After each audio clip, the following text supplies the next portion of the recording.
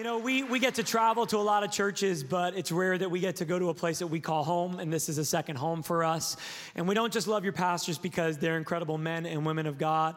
I mean, they are incredible leaders, anointed and appointed for this city, but they are good friends to us. And I've been the lead pastor of my church for about 5 years, and about 4 years ago, went through one of the darkest seasons I've ever been through. I didn't know if I was going to make it, had pastors telling us we needed to get out, and that we weren't going to make it through that season. And it's because of Pastor Dustin and Pastor Jamie, their friendship, their counsel, that we not only weathered through that season, we built back better from that season. And now God is moving in crazy ways in California. Come on, somebody, in California.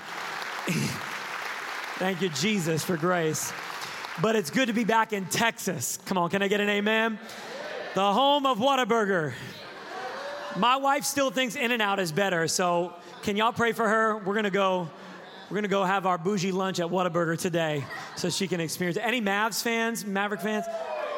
Okay, a little bit louder than the first. I'm a Nets fan, so I've been grieving all week. It's been a rough week. Please pray for me. But I love being in Texas. I love this church, and I love what God's doing here. About 90 seconds before Pastor Dustin asked me to come up and preach, God told me to preach a completely different sermon. So we're just going to go for it today, and we're going to talk about worship. Is that okay? Can I teach you on worship? So I don't know. I'm like the media team's worst enemy today because I've just been throwing crazy things at them. But if you have your Bible, let's go old school today. Why don't you pull out your Bible or your phone, and I want you to go to Matthew chapter 21. Today we're going to talk about a house of worship. Somebody say a house of worship. I believe that God has an intention for this house. And the reason why he's put this message on my heart is because I believe I was called not to give you information today, but impartation. Because last week you had a Sunday called the Day of Miracles. And as I was praying for you, I felt the Lord say, I want to take this church from a day of miracles into a decade of miracles.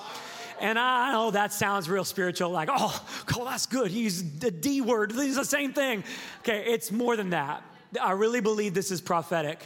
I believe that what God is doing in your church right now, I think you're at a pivotal moment in the history of your church. And you guys have had a lot of pivotal moments, a lot of breakthrough moments. But I believe you're in a season right now where God is about to release unprecedented levels of glory, signs, wonders, and miracles.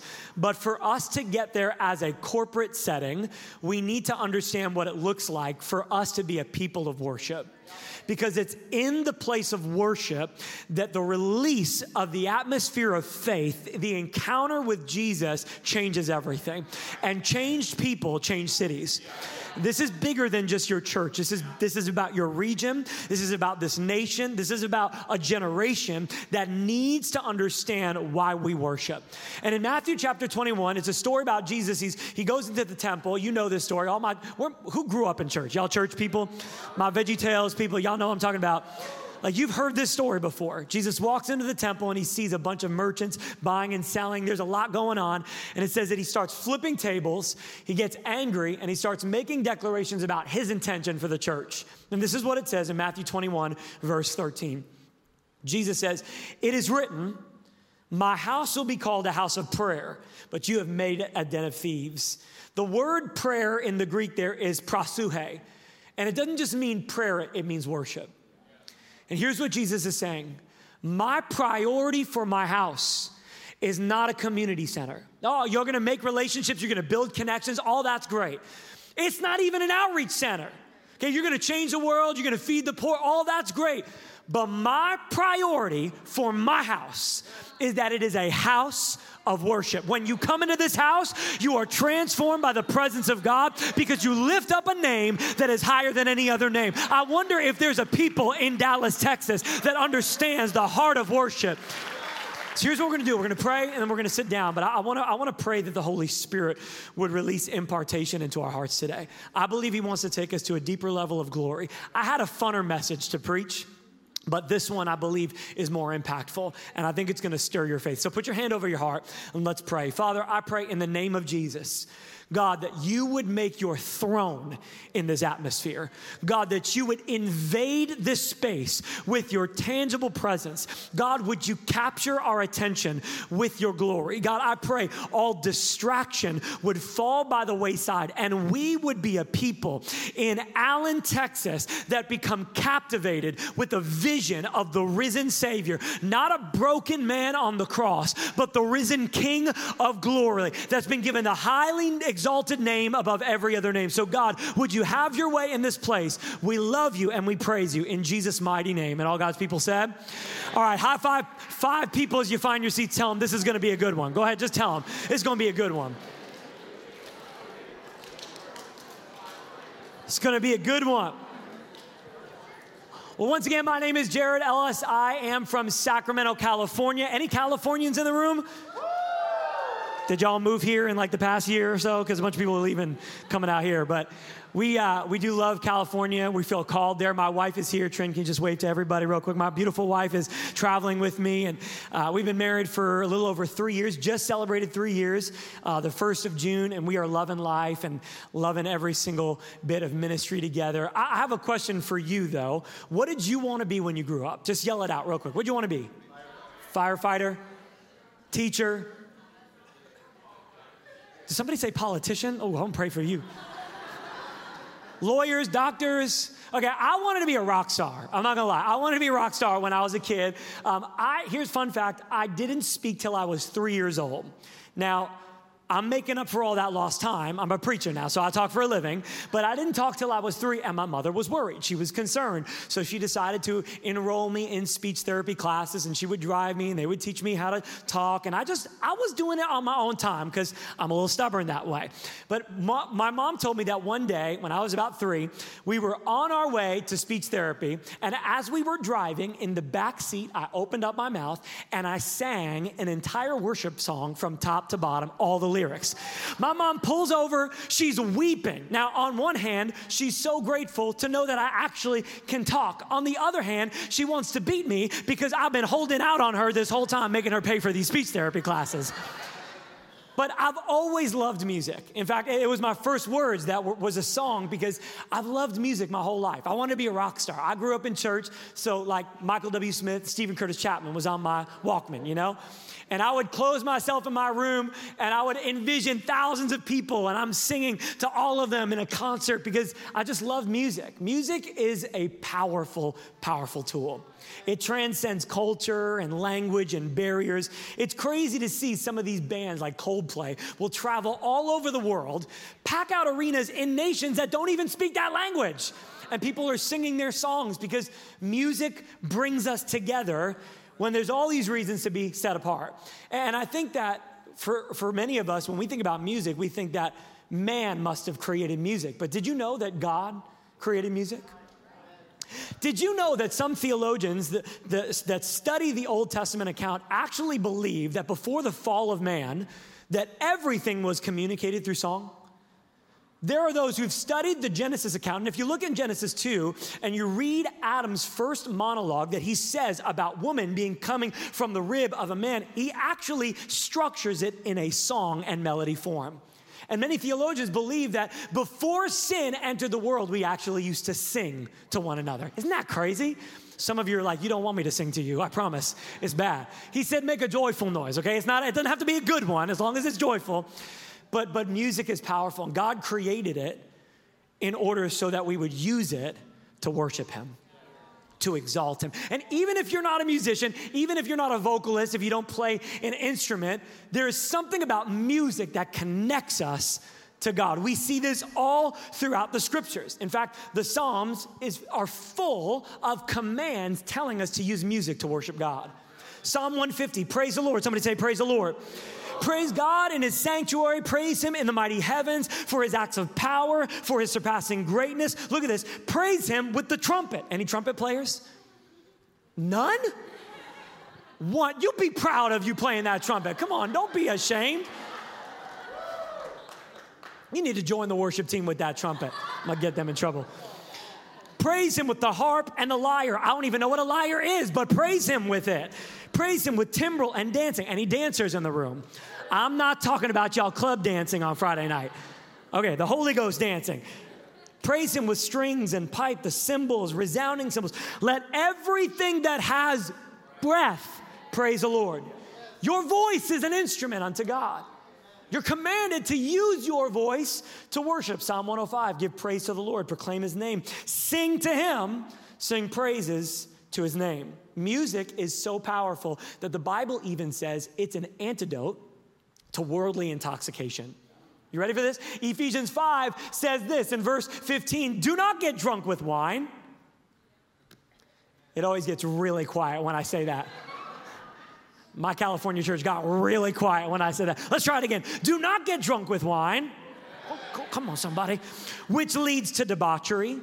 In other words, when you get drunk with wine, you say stuff you regret. You speak things that make messes of situations. Instead, be filled with the Holy Spirit. He compares being drunk with wine to being filled with the Spirit. Because I don't know if you've ever been filled with the Holy Ghost, but there ain't no high like the Most High. Come on, when God fills you with his presence, something shifts in your life. But what is the result of that? Look at what he says. Speaking to one another with psalms, hymns, and songs in the Spirit. Can you imagine if you came to church and the greeter just started singing at you? It's kind of like on your birthday when people just assault you with song for 30 seconds. Like, I don't know what to do with my hands. But the Bible tells you your music and your worship doesn't just minister to God. You actually minister to one another. You have the power to worship God and witness of God's glory in one another and encourage and draw the anointing out of each other in an environment where there's corporate praise and worship. It says, sing from your heart, make music, and give thanks to the Lord. We are commanded to worship. Worship is a central theme throughout all of Scripture, and music is a vehicle for that worship. Now, music is not the definition of worship. Worship is not about the songs you sing. It's about the life you live. Romans chapter 12 says this. It says, do not be conformed to the likeness of this world, but be transformed by the renewing of your mind. Therefore, I urge you, brothers and sisters, offer your bodies as a living sacrifice, holy and pleasing to God. This is your act of worship. Worship is not about what just comes out of your mouth. It's about the song that comes from your life. You could come to church on Sunday, sing a song with a bad attitude. It's not worship. You could come to church on Sunday, sing a song, and if you're living in sin, it's not worship. Worship is more than music. It's the lifestyle that you live, saying, I'm yielded to God. My heart is the altar. Let the fire of God come. Purify me. Make me more like you. That's what worship looks like. And then when we gather together, when we live a lifestyle of worship, when we corporately gather, that overflow spills into an environment where signs, wonders, and miracles can happen. Why? Because the Spirit of God is in this place. I wonder if I'm talking to anybody that's grateful for the corporate anointing of the anointing of the Holy Spirit that can release miracles. That's what happens when we gather together. But there are moments when we gather that God tells us to worship. That's why Jesus says in Matthew 21, my house, my definition for my house is a house of worship. Well, there's a lot of opinions about what the church should be. TikTok influencers have opinions about what the church should be, what the church should be doing. But Jesus says this, my house is a house of worship. If you prioritize anything, prioritize worship. Why? Because life change happens in a house of worship. Transformation takes place in a house of worship. You become what you behold. And when you behold him in all of his glory, the Bible says we will become like him. When we see him in his victory, in his beauty, it begins to transform us. Just like the woman with the issue of blood pushed past distractions, pushed past the failures, and she touched the hem of his garment. One moment in the presence of God can change everything. One touch from the Spirit of God can change everything. But that's not the primary reason we worship. We don't worship him because we get something from him. Yes, we are blessed in his presence, but we worship him because he's worthy of every ounce of praise I have to give. The Lamb that was slain before the foundation of the world is worthy of the glory and the honor. He's worthy of everything that I have, and he's worthy of your praise. Before we can talk about worship, we have to talk about praise. Can I teach you a little bit about praise? Is this helping anybody today? I want to teach you a little bit about praise. So let's go to Acts chapter 16, a story that I think illustrates praise so well. Paul and Silas have been preaching the gospel in the streets. People don't like that, so they throw them in a high security prison. They beat them with rods and they chain them to the wall. And the Bible says, of all places, Paul and Silas are in a prison cell, and guess what they're doing? It says that they're praising God. Look at this, verse 25, Acts chapter 16. About midnight, Paul and Silas were praying and singing hymns. Say hymns. We'll get to that in a second. To God. Other prisoners were listening to them. Can I tell you something? People are listening to the song that's coming from your life when you're in the midst of suffering. Oh, it's easy to praise God when you're in the palace. It's easy to praise God when you get promotion. It's easy to praise God when you're getting paid. It's not easy to praise God when you're in a prison cell. But that's when other prisoners are listening to what's coming out of your mouth. What do you say when you're walking through suffering? What do you declare when you're walking through the valley of the shadow of death? It says they were praising. And suddenly, say suddenly, there was a violent earthquake that the foundations of the prison were shaken. At once, all the prison doors, not just Paul and Silas's, all the prison doors flew open and everyone's chains came loose. The jailer woke up.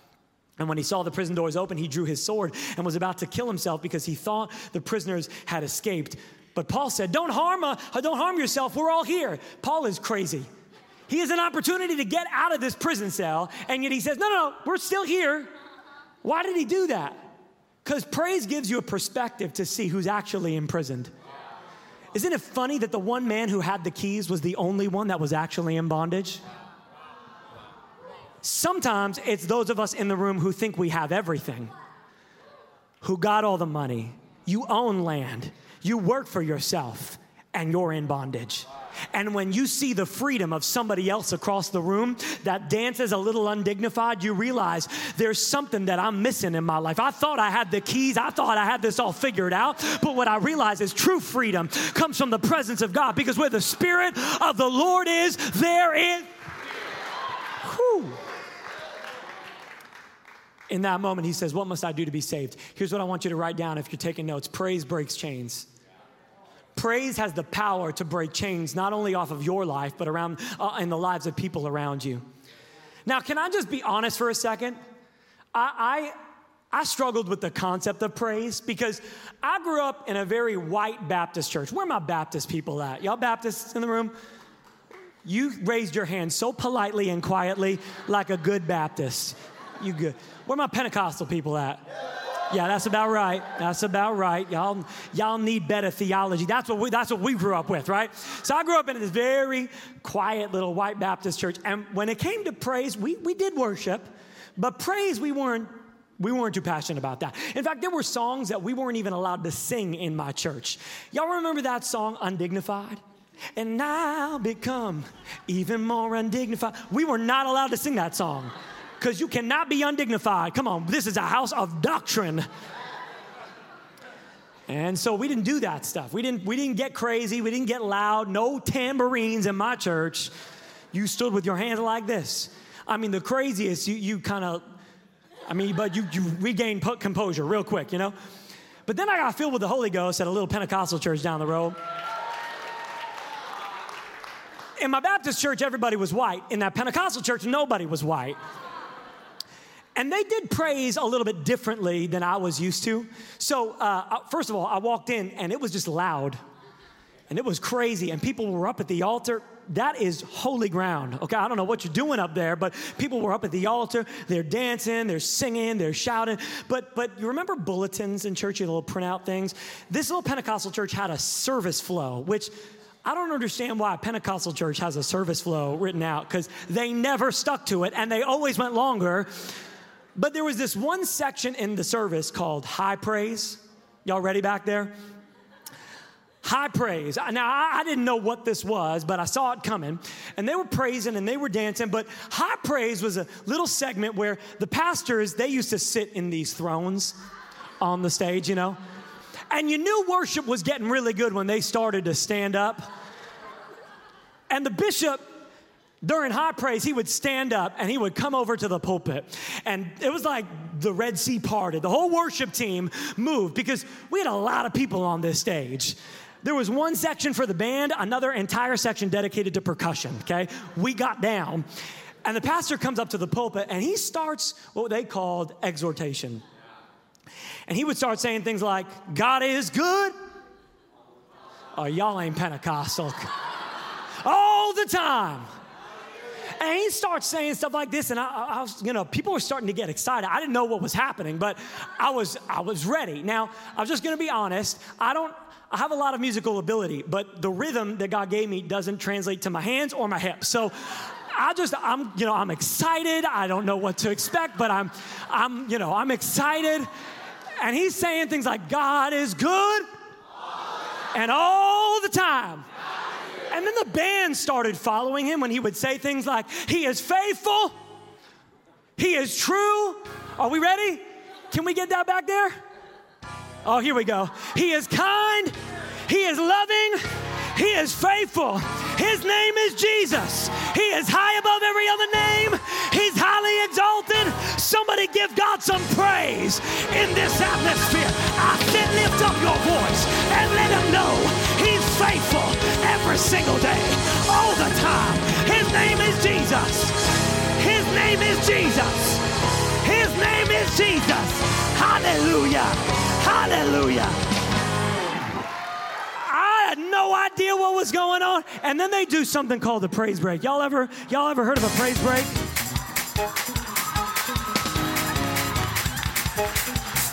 And they just start dancing a little bit.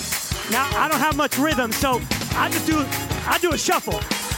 This is how I do it. People start dancing, running around the room. They're shouting, they're yelling. Why? Because they understand God's been good all the time.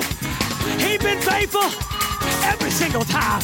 I've never seen anything like this before.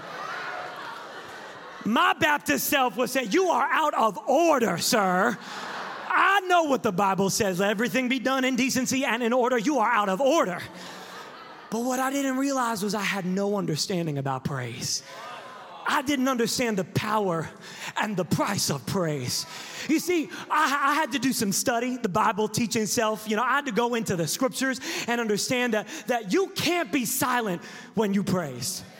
You can't just stand there when you praise. You see, praise is the power to break chains because praise declares a solution before I see it. Praise declares victory before it's in my line of vision. When I praise him, I'm saying, I don't see the breakthrough yet, but I know you're the God of the breakthrough. Therefore, I will lift my voice and I will exalt your name. Even when he hasn't healed my body yet. He's a healer. It says they were singing hymns to God. Hymns are not psalms. Psalms are cries of prayer. Hymns are declarations of creeds. What we believe about God, not what we want him to do, who he is. Whom the Son sets free is free indeed. I might have chains on my hand, but I serve a God who's already set me free. Oh, you could put chains on me. You can lock me up in a high security prison. I am free because he set me free. Somebody say, I'm free. Praise prophesies the victory before it's in your line of vision. There are 8 Hebrew words for praise. Did you know this? Can I teach you a little bit Bible? 8 Hebrew words for praise. You tell me after hearing all these words if you could pray silently. Number 1, halah. Say halah. This is to boast and brag to the point of foolishness like I'm doing up here. It's like what David did when he danced so hard his clothes fell off. I will be a fool for God because he is worthy to be bragged upon. Yada is to lift your hands. Look, when the worship team tells you to lift your hands, it's not so we can get a good picture of a big full room. It's an act of physical surrender. You can't praise without getting your body involved. Sometimes I want to say things and then I catch myself. I'm getting better. It ain't your body, it's his. And when you lift your hands, you say, Jesus, my body belongs to you. Every part of me belongs to you. My life is the altar. Come and let your fire fall upon me. Barak is to bless with your voice. Oh, God doesn't need my blessing. Yeah, but you need to bless him to receive his blessing. When you declare, blessed be the Lord, God of Abraham, Isaac, and Jacob, something releases upon your life. Tehillah is to sing aloud. I know you sing out of tune, but listen, you can sing loudly. That's why we put the music up so loud in church. So you don't have to bother your neighbor all the time because you're singing off key. Zamar, to pluck the strings of an instrument. Tada, to shout. Shabach, to clap. And hallelujah. Somebody say hallelujah. This is a self-defining word. Hala, the first word, is to brag upon. Jah is the short form name of God. When you say hallelujah, you are saying, I brag on Jehovah. Somebody say hallelujah.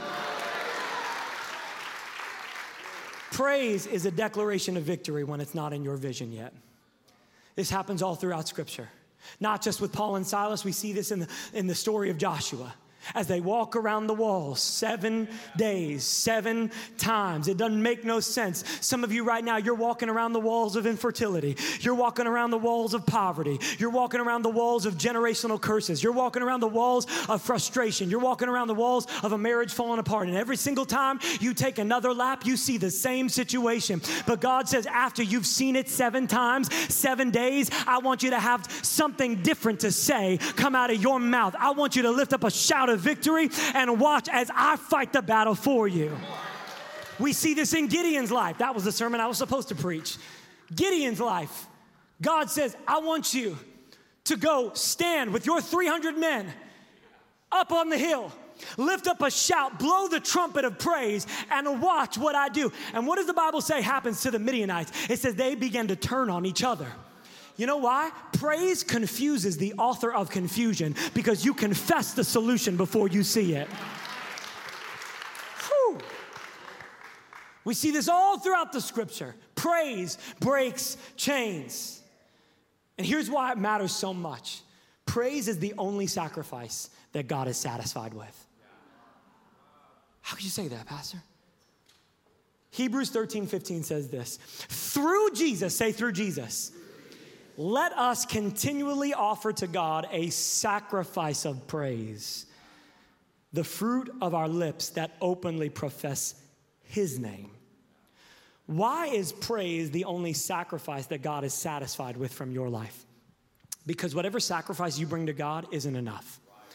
The Bible says on your best day, your righteousness is as filthy rags. You don't want to know the real translation of that scripture. It's nasty. It don't matter to God because nothing you can do can get you anything from God. Your righteousness, how many times you go to church, how much you do this or do that, God doesn't care about that. That sacrifice is not sufficient. There is only one sacrifice sufficient. His name is Jesus. 2,000 years ago, he died for your sins. He bled, he was beaten, he was bruised, and his sacrifice is the only one that is sufficient to appease the heart of God. So why is praise the only sacrifice God is satisfied with from you?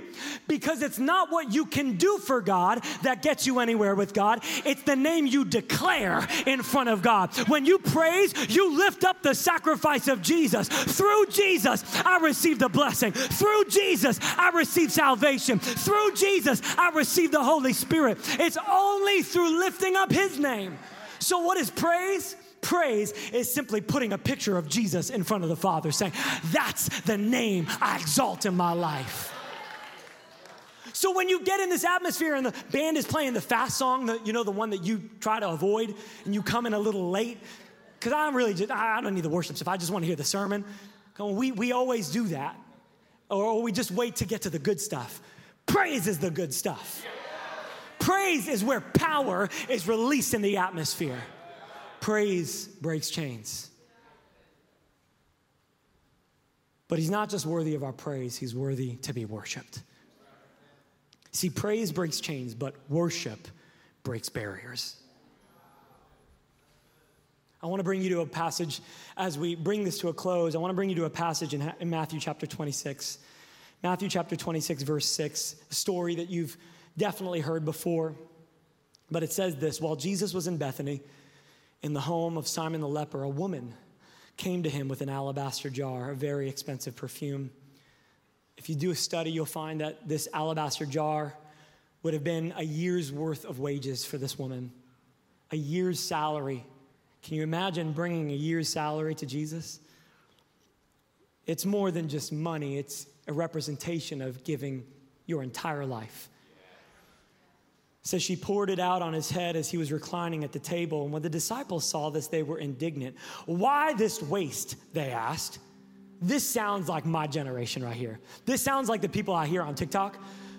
This perfume could have been sold at a high price and given to the poor. Like, it sounds good, right? It sounds righteous, but it's self-righteous. And it's a religious spirit. And a religious spirit hates extravagant worship. And we know that even if they had gotten the money, the Bible tells us Judas was the one in charge, and he probably would have pocketed it anyway. Because that's what a religious spirit is motivated by, is by greed. Aware of this, Jesus said to them something that would have gotten him canceled in 2022. He said, why are you bothering this woman? She's done a beautiful thing for me. The poor you will always have. Ouch. That's not politically correct. Come on, Jesus. Don't you know what we're here to do? This is what the church is supposed to be about. He says, but you will not always have me. When she poured this perfume on my body, she did it to prepare me for burial. Truly, I tell you, wherever the gospel is preached throughout the world, what she has done will also be told in memory of her. Is Jesus saying that the poor don't matter? Absolutely not. The Bible commands us to give to the widow and to the orphan, to take care of those who are broken. But what Jesus is saying is this: when my presence is in the room, that becomes priority. When I walk into the room, everything changes. Darkness starts to tremble. Chains begin to break. The question is, do you recognize the value in my presence? Or do you let it pass you by? Do you miss the moment because you're caught up with other things? I just got a couple key things from this passage that I don't have enough time to extrapolate on, but a couple things to note about this story. Number one, Jesus is never too busy to be worshiped.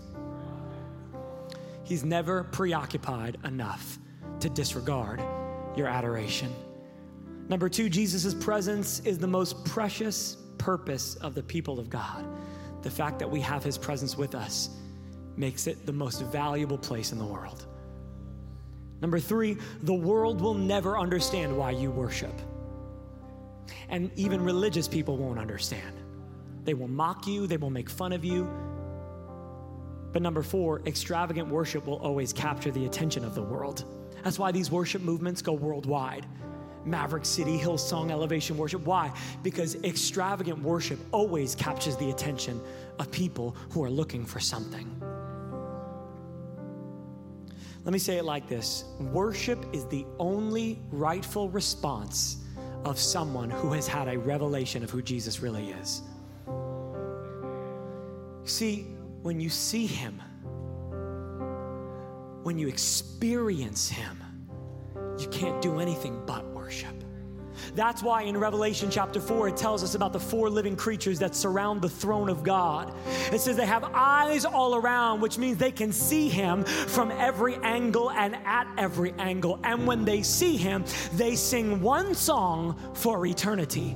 Holy, holy, holy is the Lord God Almighty, who was and is to come. You deserve all glory, honor, and dominion. Those who see him can do nothing but worship him. The depth of your worship reveals the depth of your revelation of Jesus. If you're somebody that gets into worship and you're like, that's not really for me, I'm more of the word guy, here's what I want to challenge you with today. Maybe you haven't really seen Jesus yet. I know you're not a musician. I know you're not eccentric. I know you're not that guy. But it doesn't matter what gender you are. When you experience Jesus and the beauty of his majesty, you can't do anything but fall on your face and declare, worthy, worthy, worthy. Holy, holy, holy is the Lord God Almighty. It's the only reasonable response. Hear me, if you're a fan of Jesus, you will worship when it feels right. If you're a follower of Jesus, you will worship because you know it's the right thing to do. But if you're a friend of Jesus, you will worship because you can't do anything else.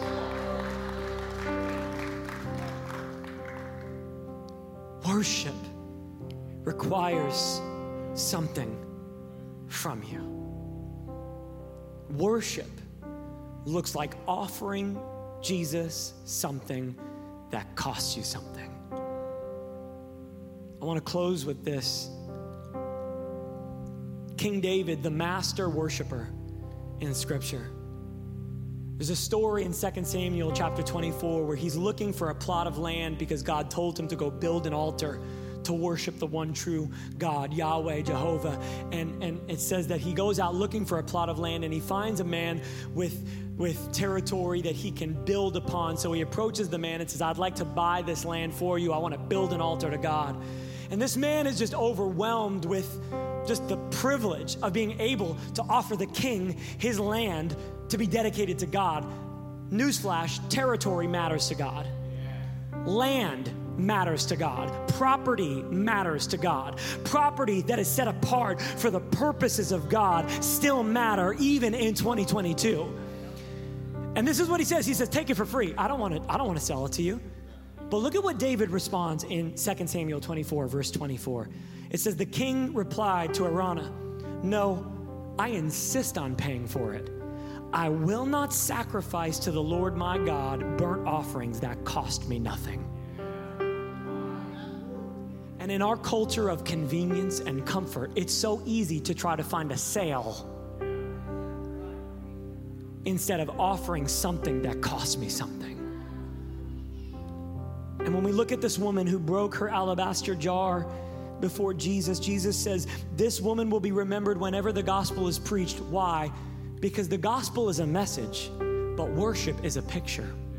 And people just have a funny way of remembering pictures more.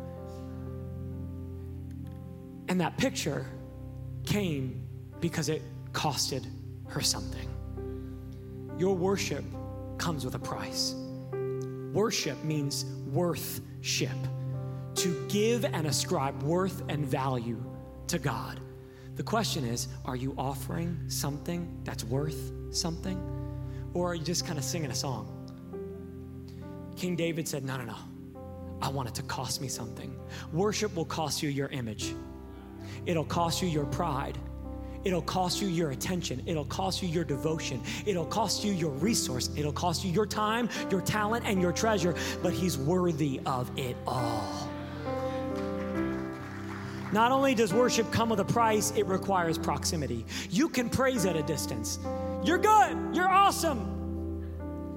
But worship, oh, no. You got to get right up into the face of Jesus to be able to pour that alabaster jar upon his head. You can't worship at a distance. And some of us get extremely uncomfortable in the presence of God because it's vulnerable. Now you have to be seen. Now you have to be smelled. This oil, what is it going to smell like? What's it going to feel like? That's a vulnerable place in the presence of God. But know this, that Jesus will never reject what you pour out upon him. Came with a price. It requires proximity. But the last thing is this: worship must be personal. The Bible says she broke her jar. I wonder how many of us come into church and we break Elevation Worship's jar. Hillsong's oil. My pastor's worship. And we never make worship personal enough to release our own oil. That alabaster jar, when poured upon Jesus, would have smelled like her oil. When you get into the presence of God, is your worship personal, or are you singing songs that somebody else gave you? That's why the scriptures say this: sing a new song to the Lord. A new song is not, we got to write new music. It's your song. It's your jar. Because you have a story, you have a testimony, you've been through suffering, and you've come out the other side. There's nobody that can sing your song like you can. And when you release your oil and your jar, it pleases the heart of Jesus. Why? Because it's not somebody else's song. It's not somebody else's story. This is my worship. This is what you've done in my life. I got a testimony. This is my story. This is my song, praising my Savior all the day long. I have something to give.